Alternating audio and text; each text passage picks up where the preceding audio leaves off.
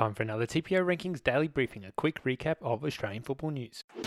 TPO Rankings. Lions are a step closer to claiming the Queensland NPL Premiership with a 2-1 win over Brisbane Roar Youth last night. They now sit 6 points clear with just the 3 games remaining. And in the Capital Football NPL, Cooma Tigers have moved into a final spot after beating Gungahlin United 2-0.